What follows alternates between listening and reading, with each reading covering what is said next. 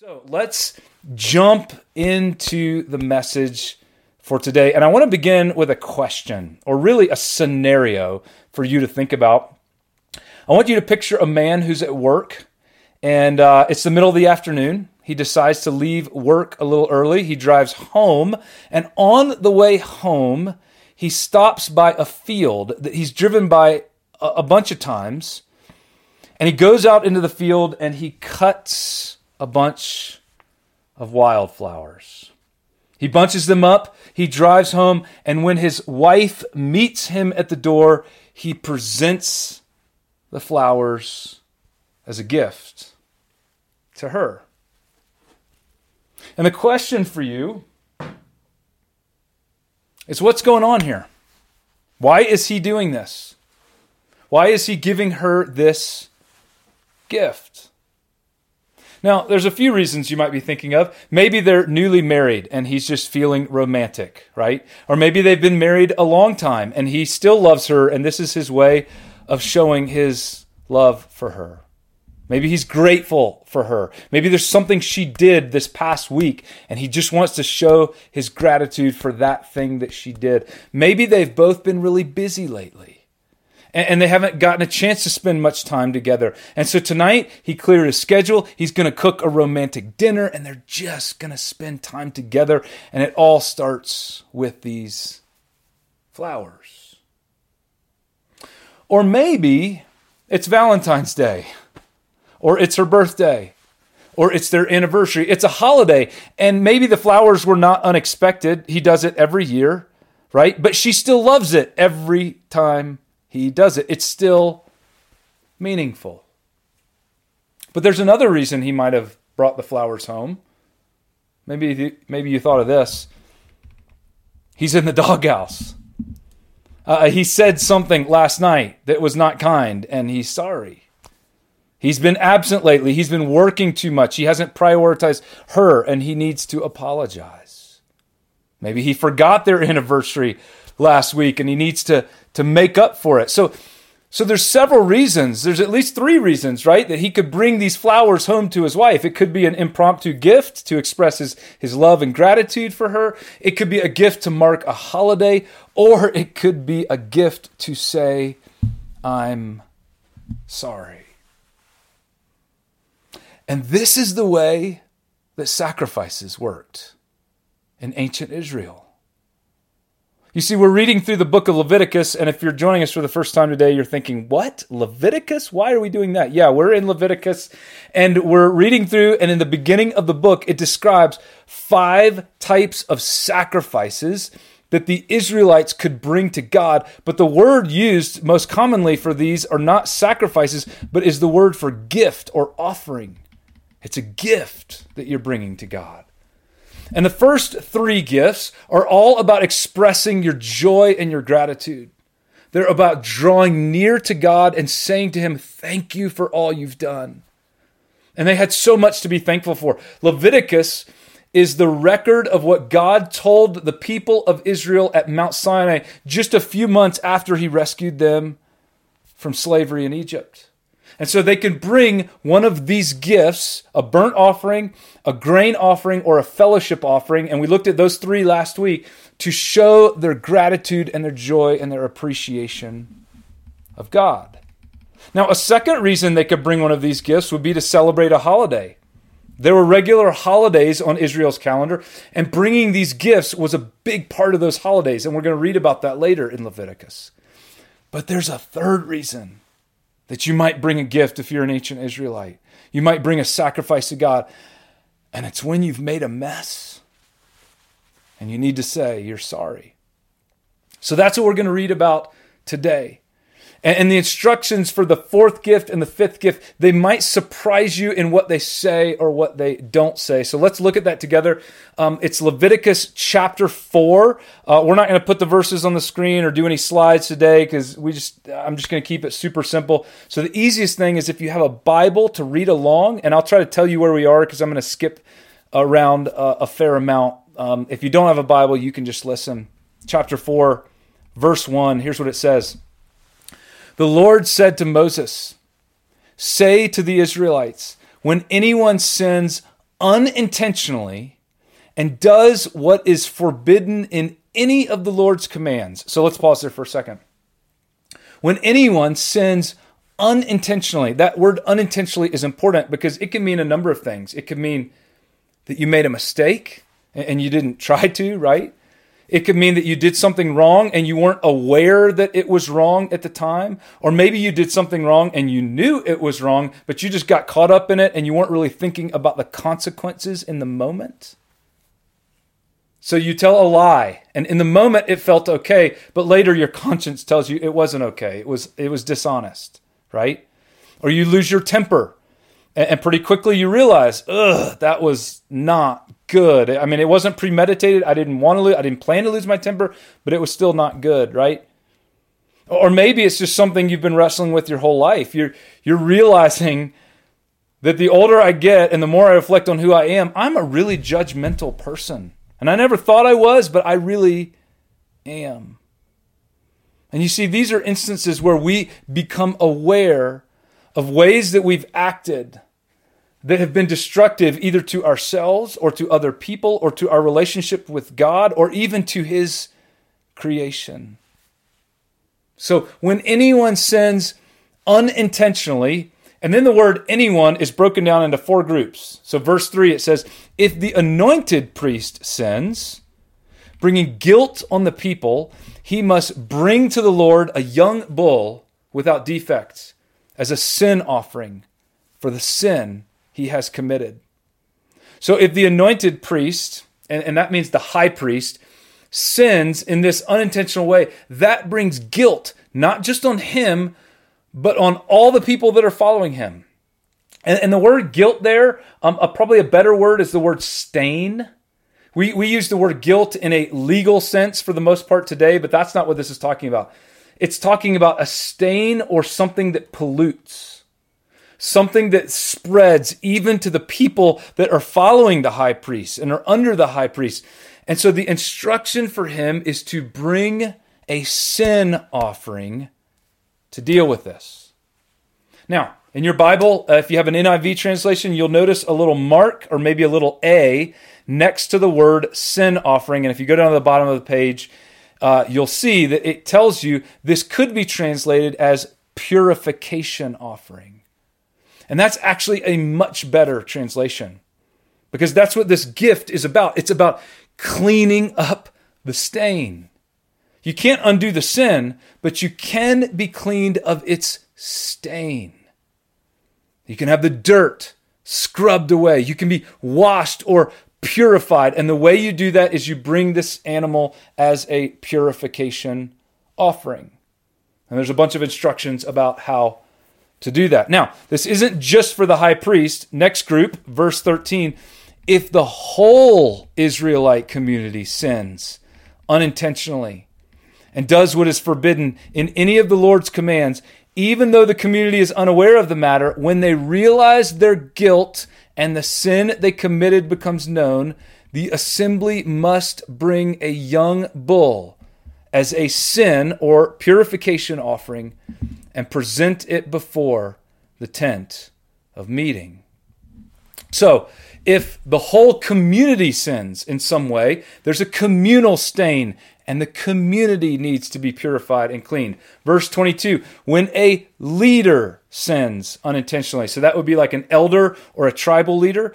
And then verse 27, if any member of the community sins unintentionally.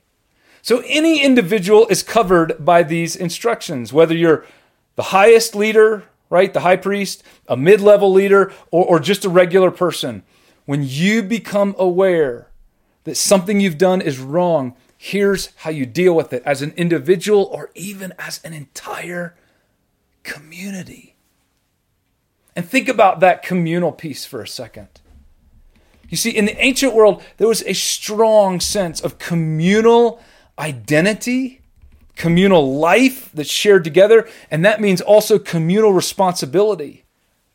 And they recognize that sometimes we even do things wrong as a community. There is communal sin.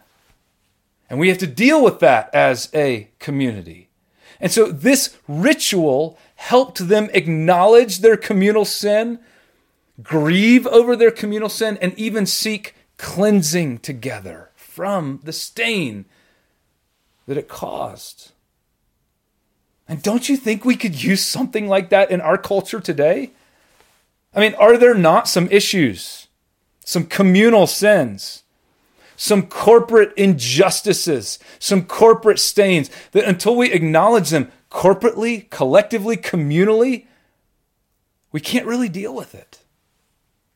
And now, this very backwards, primitive, ancient, outdated book of Leviticus, it actually looks really relevant, doesn't it? Because they had practices, they had rituals that, if we're honest, we need, right? They had rituals that enabled them to say, hey, what we have done together, and it's complex and it's all interwoven, what we have done, it has stained us. It has stained this holy and sacred place where we meet with God. It has stained our mission in the world to embody a different way, to embody God's ordering of the world, to embody a world where we live in right relationship with Him and right relationship with ourselves, with each other, and even with creation. And this ritual, this very tangible physical thing that they would actually do together, right? It becomes so important. I mean, can you come to your wife and tell her that you're sorry for being a jerk last week? And can you do that without the flowers? Of course you can. But if you bring the flowers with you, right? Does that not make it a whole lot more real? Does it not make it a whole lot more tangible? Do they not express your apology in ways that words by themselves don't? I mean, you bet they do.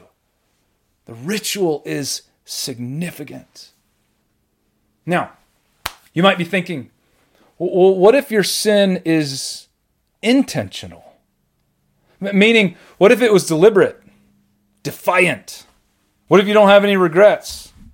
What if you did what you did on purpose and you're not even owning up to it and you don't care? Well, Leviticus doesn't have an answer for that. There's nothing you can do about it. There's not a ritual you can perform for that situation.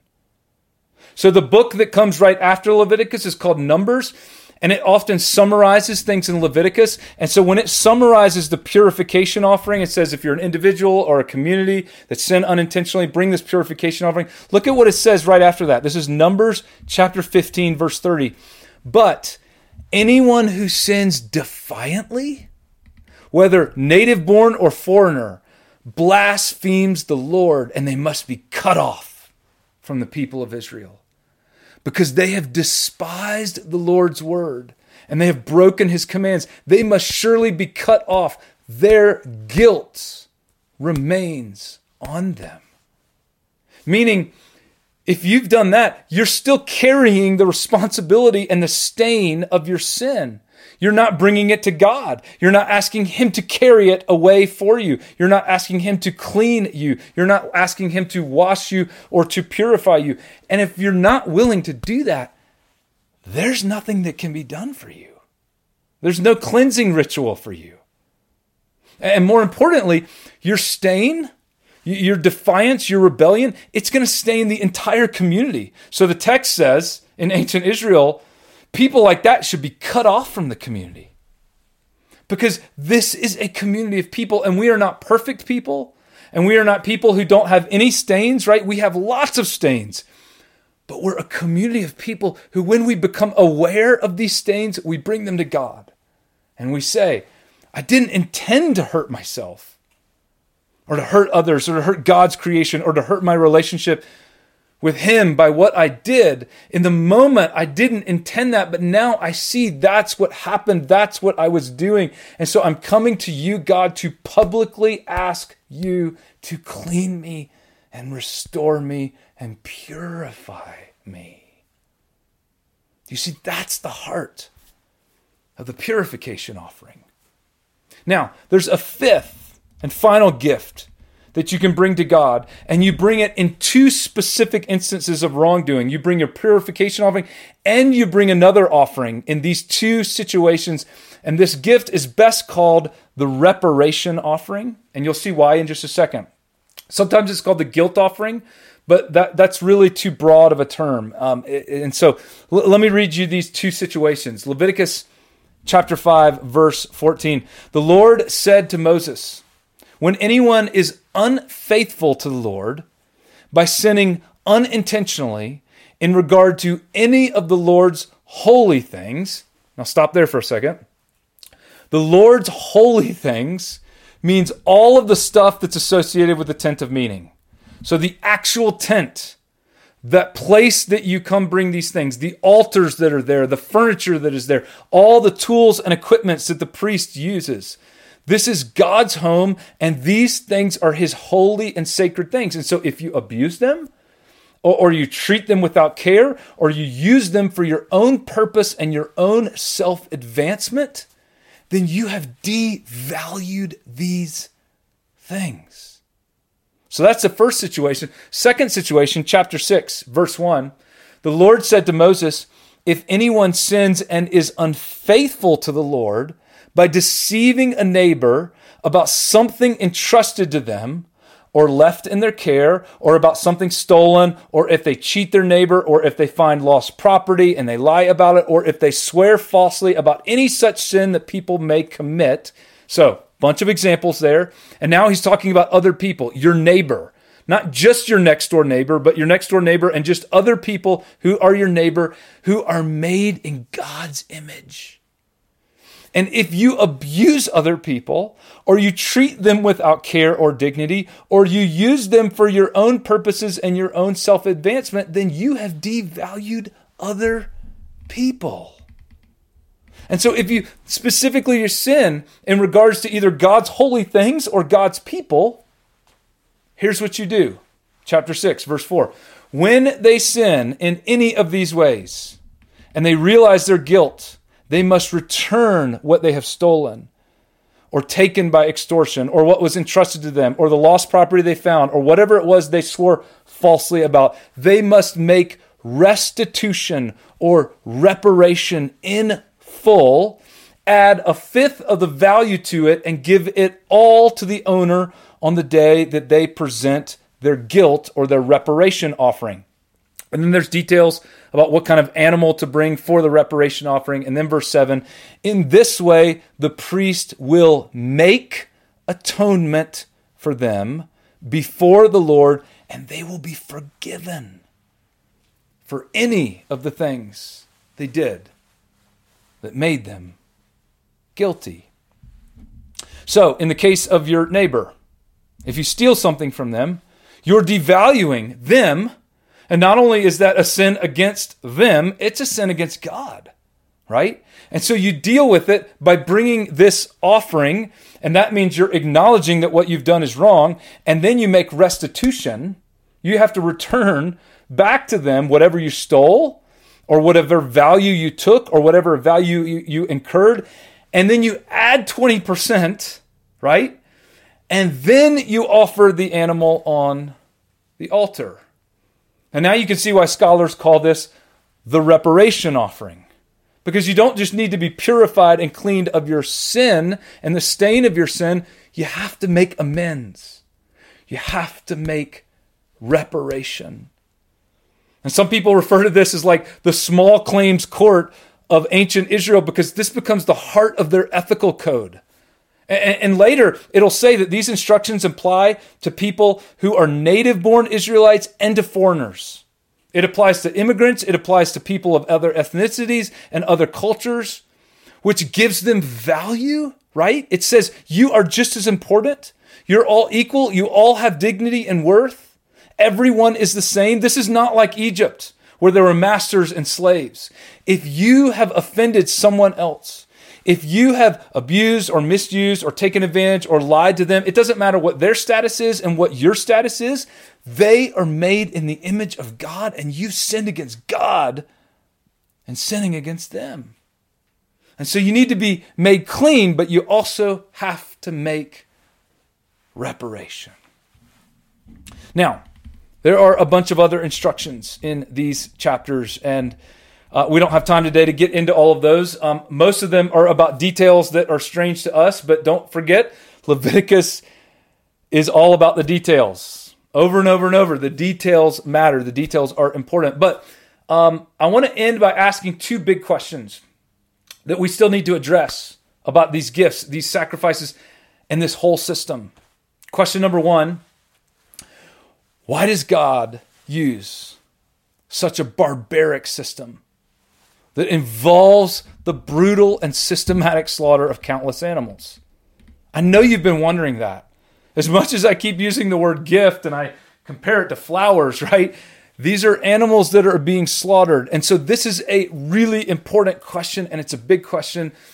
And for that reason, I'm going to address it in the podcast for this week. I've been doing a podcast every week where we talk about some of the extra stuff that we weren't able to get to on Sundays. And so this is such a really important question. I want to give it plenty of time, and I hope you'll listen to it because I think it will actually challenge all of us in a unique and special way that we haven't ever thought of before. So we're releasing those podcasts on our website, usually on Wednesday mornings or Wednesday afternoons. So check our website or wherever you get our podcasts and listen to that on Wednesday. So I'll address question one then. Here's question two. Maybe you've been wondering this. Does God need a blood sacrifice to forgive sin? And this is an important question because it seems like the answer is yes. I mean, in Leviticus, the only way to deal with your sin is by killing an animal. It's by blood sacrifice. So it feels like this is what God is requiring. And if that's what God needs or that's what God requires, doesn't that feel a bit problematic? I mean, if one of my kids lies to me or hits one of the other kids or steals candy from the store, and as a parent, I sit them down and I say, the only way for us to deal with this and for you to make this right is you're going to have to kill the pet dog and splatter his blood all around your room, right?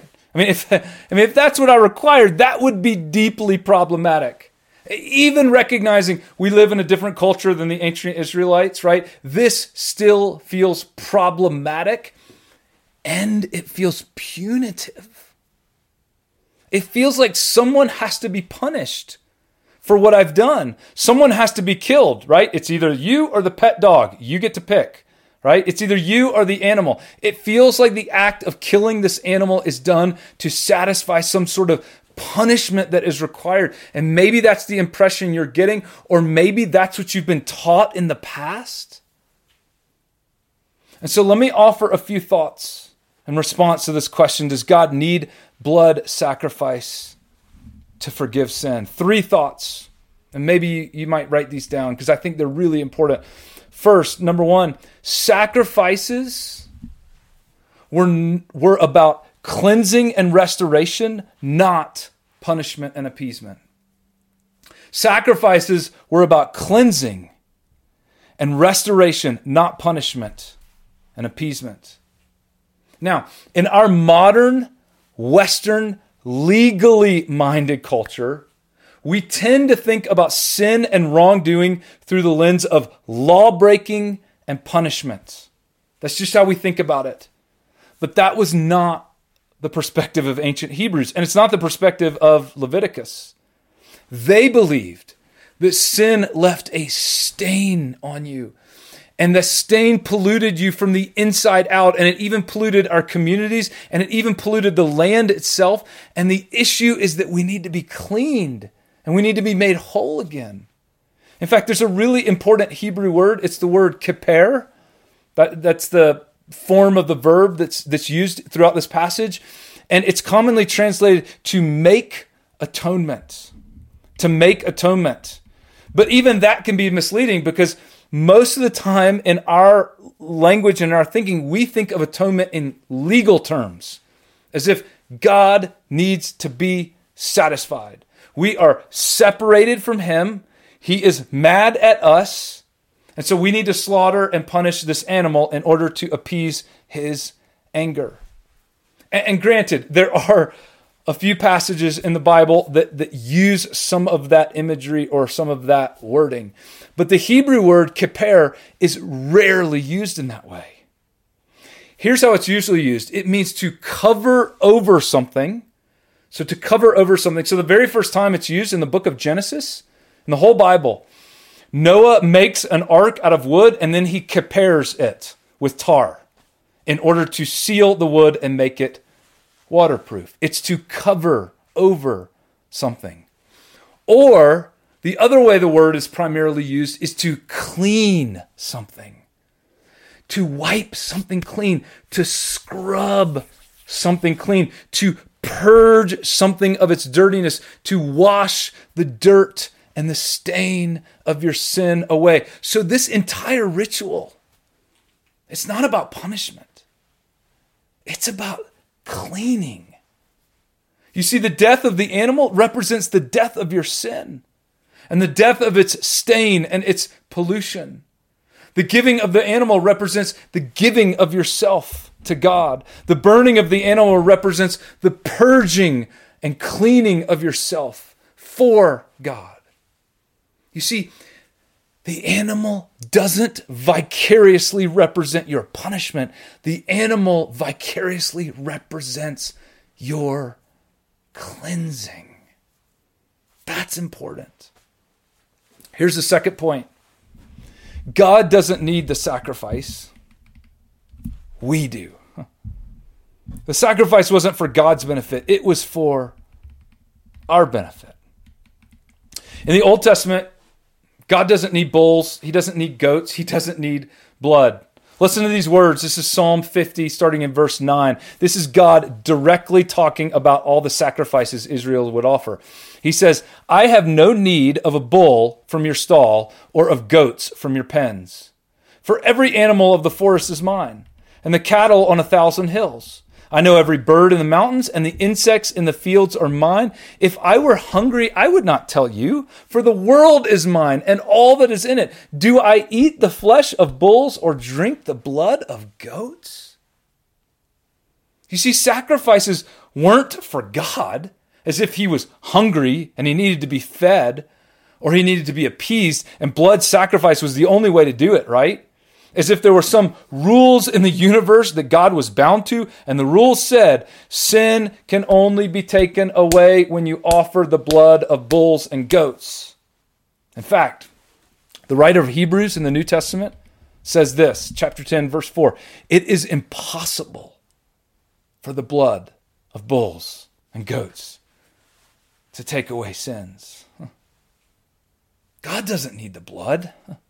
In fact, there are times when the Israelites offer sacrifices and they follow all the rules perfectly, and God looks into their hearts and he sees that they don't mean any of it.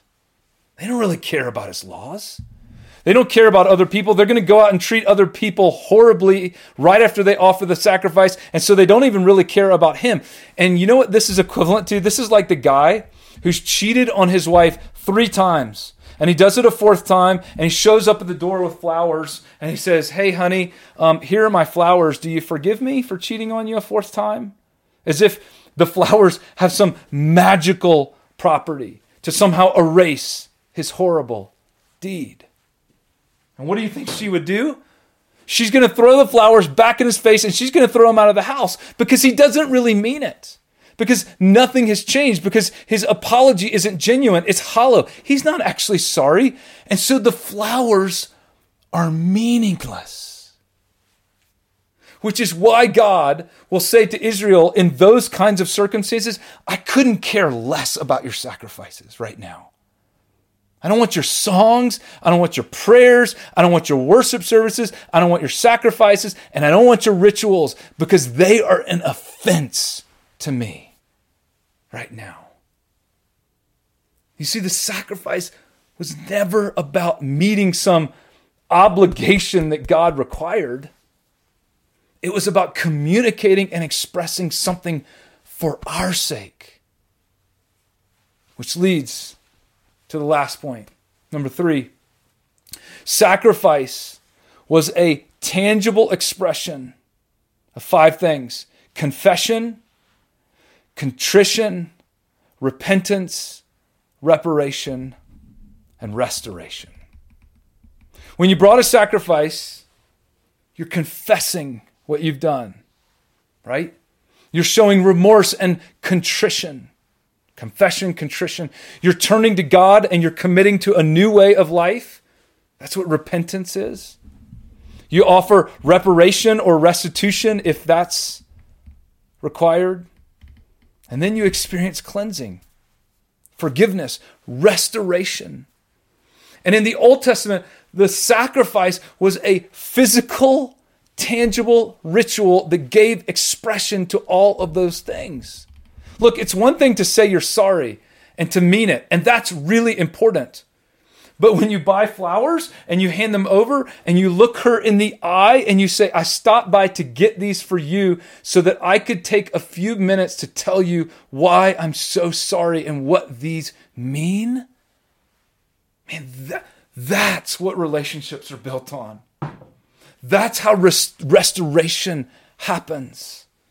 Rituals can be so significant because they can embody what we feel and our apology and our sorrow and our turning and our grieving and our desire to be clean. Think about a community that says we need to deal with racism and we need to deal with the stain that it has left. And it's not enough to just talk about it and to say we're sorry. I mean, that's important. We need to start there.